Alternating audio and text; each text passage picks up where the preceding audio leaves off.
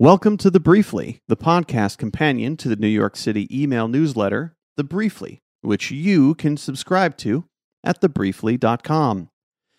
I'm your host, Rob Blatt. Let's jump in to today's edition. On today's podcast edition of The Briefly, I talked to Rick Secen, a Brooklyn-based artist whose exhibition, Guiding Lights, is on display at Established Gallery in Brooklyn on Flatbush and 6th Avenue through January 30th, 2022. We talk about Guiding Lights, his exhibition, coming back to New York City in March of 2020 without an apartment, how you can experience Guiding Lights at Established Gallery for yourself, the future of the art community in Gowanus, and more. Without any more delay, here's my conversation with Rick Secen. Rick, welcome to The Briefly, our first guest on the podcast. Cool. Thanks so much for having me.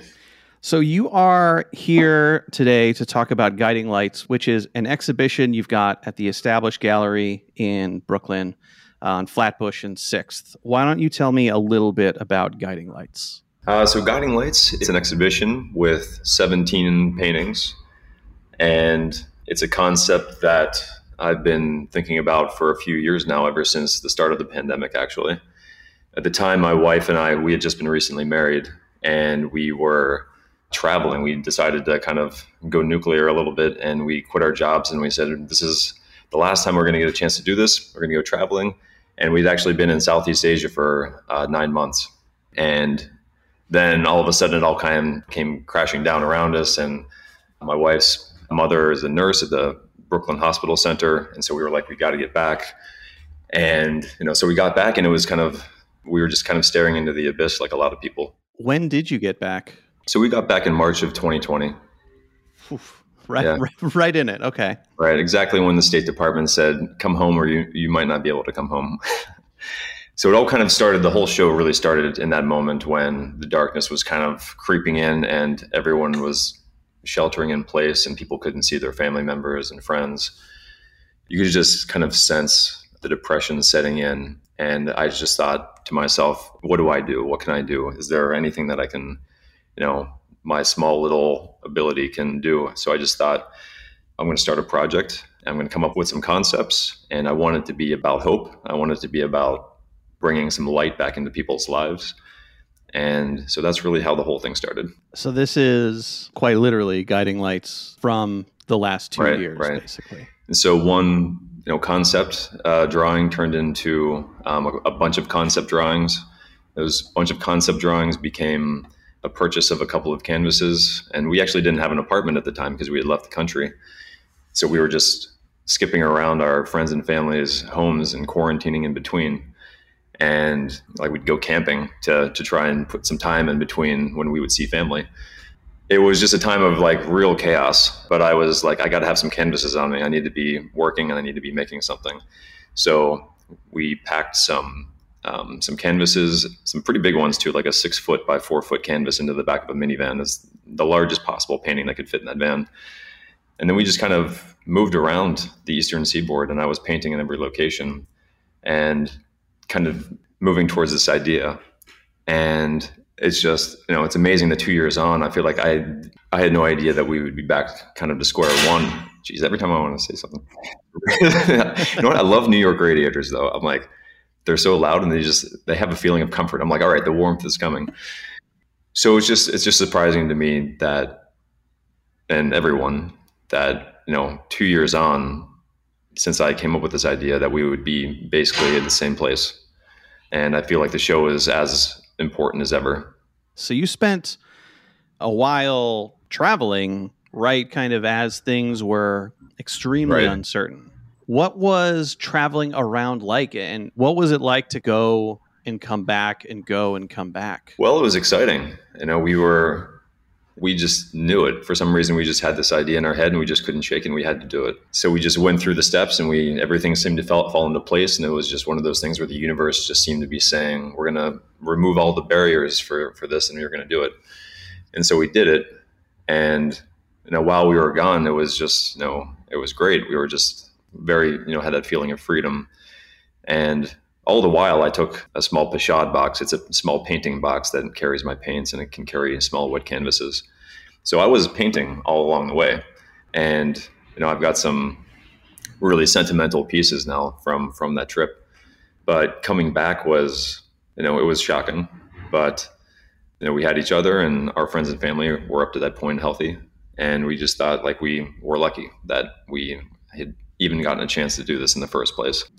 And then, so you really were kind of cushioned by your local community here in the city. More family in the city. My wife's family in the city, and I have my family's more scattered around.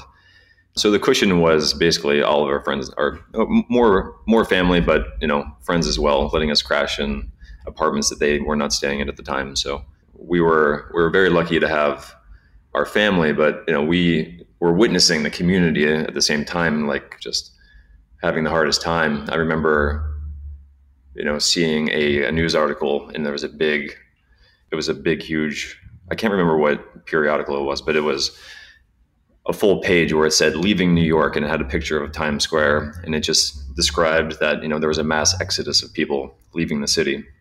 And we had heard these opinions of people saying that the city's dying and everyone was going to leave, and it was just going to be a shell, after this was all over. And we just had this thought, like, we don't have an apartment in the city right now, and we've been moving around and staying at various families, homes in Pennsylvania and DC and even Kentucky. And we were like, we're going back to New York. Like, we're going back there, and we're going to do our part to help rebuild the city and try to earn some money, try to spend some money, try to just be a part of the revitalization that we were so sure was going to happen. And I know I'm happy to say that I feel like this community has done an amazing job at handling such stresses, and all the while doing it so gracefully, especially to my wife's mother, who's an ER nurse on the night shift. And some of her stories are harrowing, and at the same time there was so much support for them as well. So it really was a beautiful thing to see. Yeah, the first year was really marked by that 7 p.m. celebration every day. Let's talk a little bit more about the exhibition. When did it come together in your mind in terms of, you had your supplies with you, you had canvases with you. When did it turn into, in your mind, like a show with this connection? Well, the moment that I found a studio space in Gowanus on President Street, there was a great studio there with a bunch of studios, but it was empty, completely desolate, because all of the artists had to leave. They all had to vacate their spaces. The place shut down, and everyone was just cast to the wind. So I picked up a studio, and I was literally one of maybe like 3 or 4 people out of 25 studios, and we never saw each other. So when I had that studio, I was like, I know this is going to come back. Like, I know that people are going to want to make art. They're going to want to start rebuilding the artist community here, and I wanted to be a part of it. And so that's been happening, and it's been really great to see. But as I had that studio, I started thinking about the possibilities of how big this show could be. And after working small while traveling, I was working on tiny little canvases. I just could not wait to work on large canvases. So the show is, 17 paintings, and most of them are pretty large scale. But the dream was to have this show with large paintings that were kind of overwhelming, and they kind of just wrap themselves around you with light. And that's what I'm hoping to convey when you visit the gallery, is that when you stand in front of one of these paintings, you'll feel the light. And, I acknowledge in these paintings the pain and the isolation that people are feeling, but I also want to convey that there's hope, and I've chosen to represent that hope with light. So most of the paintings have a character having a direct interaction with the light. And so far, it's a little bit slow, honestly, because it's cold and there's a pandemic. It's kind of one of the worst possible times to have a show. But I will say that the walk-ins and some of the reservations that have been made, because it is a reservation base, we didn't want to have an opening party or a closing party for the sake of the health of the community. But the walk-ins and the reservations that we've had, it's been a really wonderful reaction, and it's really moved me in a number of ways to talk about art and what art can do for the community, and the ability to make connections on levels that sometimes words just can't do. So I'm really hoping that can be kind of the legacy of this particular show. Speaking of the show and reservations and coming in, how does it work if someone does want to come and check out the show in person? Right, well, they can make reservations to visit at my website, www.ricksecen.com. And there they can choose a time at their convenience. So it's actually really easy. It's totally at the visitor's convenience. We have a maximum of 4 people in the gallery over the course of the hour. Vaccination cards required and masks required. But it's besides that, it's pretty open and free. It's an interesting, the times kind of dictate this, but the show is about light and isolation, and then having a somewhat isolated experience viewing these as well. It's not lost on me that we have the experience of the exhibition while this is all still happening, and while essentially, it is somewhat of an isolated experience to view it. Yeah, it's I encourage people to kind of have a moment to themselves. I think what I want to convey is that it's okay to feel the way that we're feeling. That sometimes to have these complex negative feelings that we have a hard time navigating, we can't escape that, and we have to just acknowledge that it exists for us to move forward.